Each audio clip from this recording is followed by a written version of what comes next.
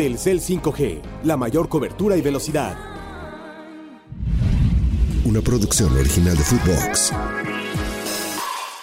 La historia de una selección que intenta meterse a la Copa del Mundo por primera vez con este nombre, Congo. Lo consiguió en el 74, pero llamándose Zaire. ¿Qué pasó en aquel mundial? Que representa uno de los episodios más absurdos en la historia del deporte. Cómo la tragedia se entrelazó con este momento del sinsentido. ¿Qué ha pasado con Congo y su fútbol y las guerras? ¿Y por qué a su conflicto se le llamó la Primera Guerra Mundial Africana? Hoy en Biblioteca Footbox. Bienvenidos a Biblioteca Footbox. Cultura, historias y deporte en un solo podcast. Biblioteca Footbox, gusto de saludarle en esta biblioteca que no tengo la menor duda de qué libro colocaríamos en aquel de bienvenida, de qué libro colocaríamos en la repisa principal. El que usted elija, de Joseph Conrad, pero sobre todo Heart of Darkness, el corazón de las tinieblas. Un libro que retrata la siniestra etapa colonial de Congo, la manera en la que un territorio africano se convirtió no en colonia, sino en propiedad plenipotenciaria de un rey europeo, el rey Leopoldo de Bélgica, y entonces para que fueran recolectando las cuotas exigidas de caucho, la manera represiva, torturadora, terrible en la que se desarrolló esta etapa de Congo. Y Congo porque aparece en esta eliminatoria rumbo a la Copa del Mundo de 2026, deseando volver a una Copa del Mundo. Hay que recordar que la primera selección del África subsahariana, del África negra, en clasificarse a un mundial mayor fue Zaire, como en aquel momento se llamaba este país. Congo ha comenzado la eliminatoria derrotando 2-0 a Mauritania, y su siguiente rival en el camino es Sudán. Dos países, Sudán y Congo, que viven un constante baño de sangre. Sudán con el genocidio de parte de los extremistas musulmanes hacia la población de Darfur, que es normalmente de religiones o creencias africanas, animistas o cristiana, y que en los últimos días se ha sido una noticia por lo terrible que se mantiene esta situación. Y en el caso de Congo, por la guerra que no termina, una guerra que es casi permanente. Pero yo me refería a que Congo ya estuvo en un mundial y que lo hizo bajo el nombre Zaire. Una de las jugadas más absurdas, si no es que la más, en la historia de los mundiales se dio en la Copa del Mundo de Alemania Federal 74. Era un tiro libre para Brasil. El gran Rivelino, que era de los mayores cañones, tomaba vuelo para disparar. De pronto, un futbolista de la entonces llamada selección de Zaire se desprendió de la barrera y pateó el balón lejos, lejos. La conclusión del mundo, con racismo, fue: ni entienden las reglas del fútbol estos jugadores de Zaire. La realidad era trágica, la realidad era dramática. ¿Por qué pateó el balón? Pues porque vio una amenaza en contra de ese equipo. La realidad es que esa selección de Zaire era muy experimentada. No solo conocía las reglas del fútbol lo suficiente y de sobra como para no patear una pelota que está parada cuando viene un tiro de libre ajeno, sino que además venía de ser campeona de la Copa África ese mismo año con grandes actuaciones. En el partido precedente, en esa Copa del Mundo del 74, Zaire había sido goleado arrolladoramente por otro país que ya no existe como tal, Yugoslavia, 9-0. Así que cuando se acercó el partido contra Brasil, sus jugadores recibieron una llamada. Entre acusaciones de rebeldía por la cancelación de los premios que les habían prometido, les dijeron: si reciben más de 3 goles de Brasil, pueden temer lo peor a su vuelta. Así que cuando el partido ya estaba 3-0 y veían que el gran Roberto Rivelino iba a patear ese tiro libre, decidieron hacer todo para que el reloj corriera, y de hecho hasta simularon desconocer las reglas con ese blooper. En Zaire, en ese momento, el dictador Mobutu utilizaba el deporte como parte del supuesto renacer de su tierra, la africanización. Por eso en el uniforme de esa selección, si usted busca la imagen de tan curioso momento, usted va a ver un leopardo. Por eso el país Congo había cambiado su nombre a Zaire.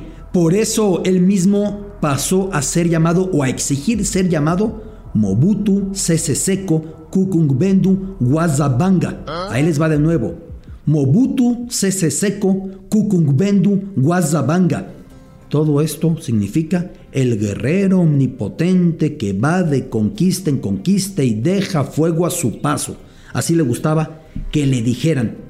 Y por eso, en ese mismo 1974, en el que pretendía proyectar el renacimiento de la cultura africanizada y su Zaire con una gran actuación en el Mundial, en ese mismo año gastó una tremenda millonada para llevar el combate entre Mohamed Ali y George Foreman a la capital Kinshasa. Rumble in the Jungle, la batalla en la selva, la batalla en la jungla. Cuando usted hoy por hoy se pregunte por el sports washing que hacen sobre todo los países del Golfo, gastando dinerales para maquillar los excesos, las represiones de sus regímenes, hay que entender que los antecedentes son muchos. Claro, podemos ir a los Olímpicos del 36 en la Alemania nazi, podemos ir a la Copa del Mundo del 34 en la Italia fascista, podemos ir al Mundial del 78 en Argentina con la junta militar, pero también podemos ir a esta pelea de box en el 74 en el país que Mobutu pretendía vender a Occidente. Mientras tanto, Mobutu lanzaba la peor de las represiones contra su pueblo e instauraba la más desfachatada, cínica corrupción, robándose los fondos que supuestamente Estados Unidos le daba para combatir al comunismo. Ese Zaire es la actual República Democrática del Congo. Atención, porque hay otro Congo que no lleva antes la RD de República Democrática. Ese es el equipo de Congo que busca meterse a su primer mundial desde aquel 74. En el recuerdo, el gran delantero Ndaye Mulamba, autor de 9 goles en 6 partidos de la Copa África que ganó Zaire previo a ese mundial del 74, fue el capitán en la Copa del Mundo del 74, Ndaye Mulamba. Fue expulsado ante Yugoslavia y al regresar a su tierra lo golpearon, lo torturaron, lo estigmatizaron y terminó muriendo como indigente en Sudáfrica. Debo decirle que cuando yo vivía como corresponsal en Sudáfrica rumbo a la Copa del Mundo 2010, supe que vivía como indigente en Ciudad del Cabo, en Cape Town, y lo busqué por todos lados en preguntas, en consultas, tratando de dar con él. No obstante, fue imposible, pero todos lo habían visto. Todos sabían que este personaje, Ndaye Mulamba, estaba en Sudáfrica y que a veces limpiaba vidrios y que trabajaba en lo que podía y que dormía básicamente donde encontraba. Del absurdo despeje de 1974 a la fecha, ha cambiado el nombre del país. De hecho, Mobutu, con su larguísimo nombre, fue derrocado en 1997 en la Primera Guerra del Congo. Sin embargo, no han cambiado las terribles condiciones de vida, tampoco la pasión por el fútbol. República del Congo, que rumbo a 2018 cayó para calificar al Mundial de Rusia en los playoffs con Egipto, en un episodio muy dramático, y que rumbo a Qatar cayó frente a Marruecos, y ahora que amplía el aforo para el Mundial 2026, intenta meterse. Un país en el que ahora la guerra entra también por Ruanda. ¿Qué tiene que ver Ruanda? Pues que Ruanda, Uganda, son sus vecinos. Cuando en 1994 Ruanda se veía desangrada por un brutal genocidio, la mayoría hutu, exterminando a las personas de etnia tutsi, los 100 días en los que casi 1 millón de personas fueron masacrados, Uganda, en este conflicto en Ruanda, ejerció un rol primordial para terminar con la masacre. Paul Kagame, perteneciente al grupo Tutsi y quien estuviera enrolado en el ejército ugandés, terminaría por convertirse en el eterno presidente de Ruanda, habiendo entrado por Uganda. Hasta ahí, estos dos vecinos de Congo eran amigos. En 1996 intervinieron juntos en la guerra en Congo que terminó con el derrocamiento de Mobutu, como recién decía. Esa guerra que muchos historiadores llaman la Primera Guerra Mundial Africana por la cantidad de naciones de este continente que terminaron involucradas en pugna. La alianza entre los vecinos de Congo, Ruanda y Uganda no duró. En los primeros 2000, ahora en la Segunda Guerra de Congo, tuvieron notables diferencias, sobre todo en el respectivo afán de Ruanda y Uganda por controlar los vastísimos, riquísimos, enormes recursos naturales de Congo. Así comenzó un frágil y muy explosivo orden con sabotajes y espionajes entre los dos. Y de pronto se encontraron en 2003 en un partido eliminatorio de fútbol estos dos vecinos de Congo, Ruanda y Uganda, rumbo a la Copa África. De manera increíble, Uganda, siendo mucho más poderosa, no lograba anotar y sus futbolistas se convencieron de que bajo la portería de Ruanda había brujería, había un amuleto, hasta que después de escarbar, sorpresa, sí lo encontraron, lo desenterraron. Se le llamó el Juju Match, el partido de la brujería. Juju es como se conoce a la brujería en la cultura del África negra. A la vuelta en Uganda, como tenía que pasar, con nuevos antecedentes, hubo una trifulca tremenda y Ruanda se impuso. Con la guerra temiéndose por varios años, sus dos presidentes, el de Ruanda y el de Uganda, sorprendieron después firmando una extraña paz. El ruandés Kagame obsequiaba ganado al presidente ugandés Museveni y finalmente, aparentemente, terminaba ese conflicto que regresa cada rato y regresa, voy de vuelta con Congo, precisamente en su vecino de mayor territorio, porque ahora Ruanda es acusada de financiar lo que entra desde las fronteras hasta Congo y de tener conflicto con Uganda por lo que pasa ahí, y en lo que una cosa u otra sucede, pues se calcula que ya son 6 millones de muertos en tan dilatado conflicto, en años, décadas de conflicto. Años atrás vimos en un mundial de clubes destacando a un equipo de fútbol congolés, el Mazembe, un equipo que empezó a crecer muchísimo y que de repente en su crecimiento se estancó. El Mazembe, que era propiedad del magnate minero Moise Katumbi y que tenía un ambicioso proyecto que de hecho le permitió llegar hasta la mismísima final del Mundial de Clubes 2010, algo que CONCACAF apenas consiguió con Tigres recientemente. En 2017, ese personaje, Moise Katumbi, buscó la presidencia del país de Congo. Su plataforma de lanzamiento, como la de Berlusconi en su momento desde el Milán, pues era el fútbol, como la de George Weah en Liberia. Intentó la presidencia del país, algo que era muy complicado porque estaba confrontado con el nuevo dictador de Congo. Ahora me refiero a Joseph Kabila.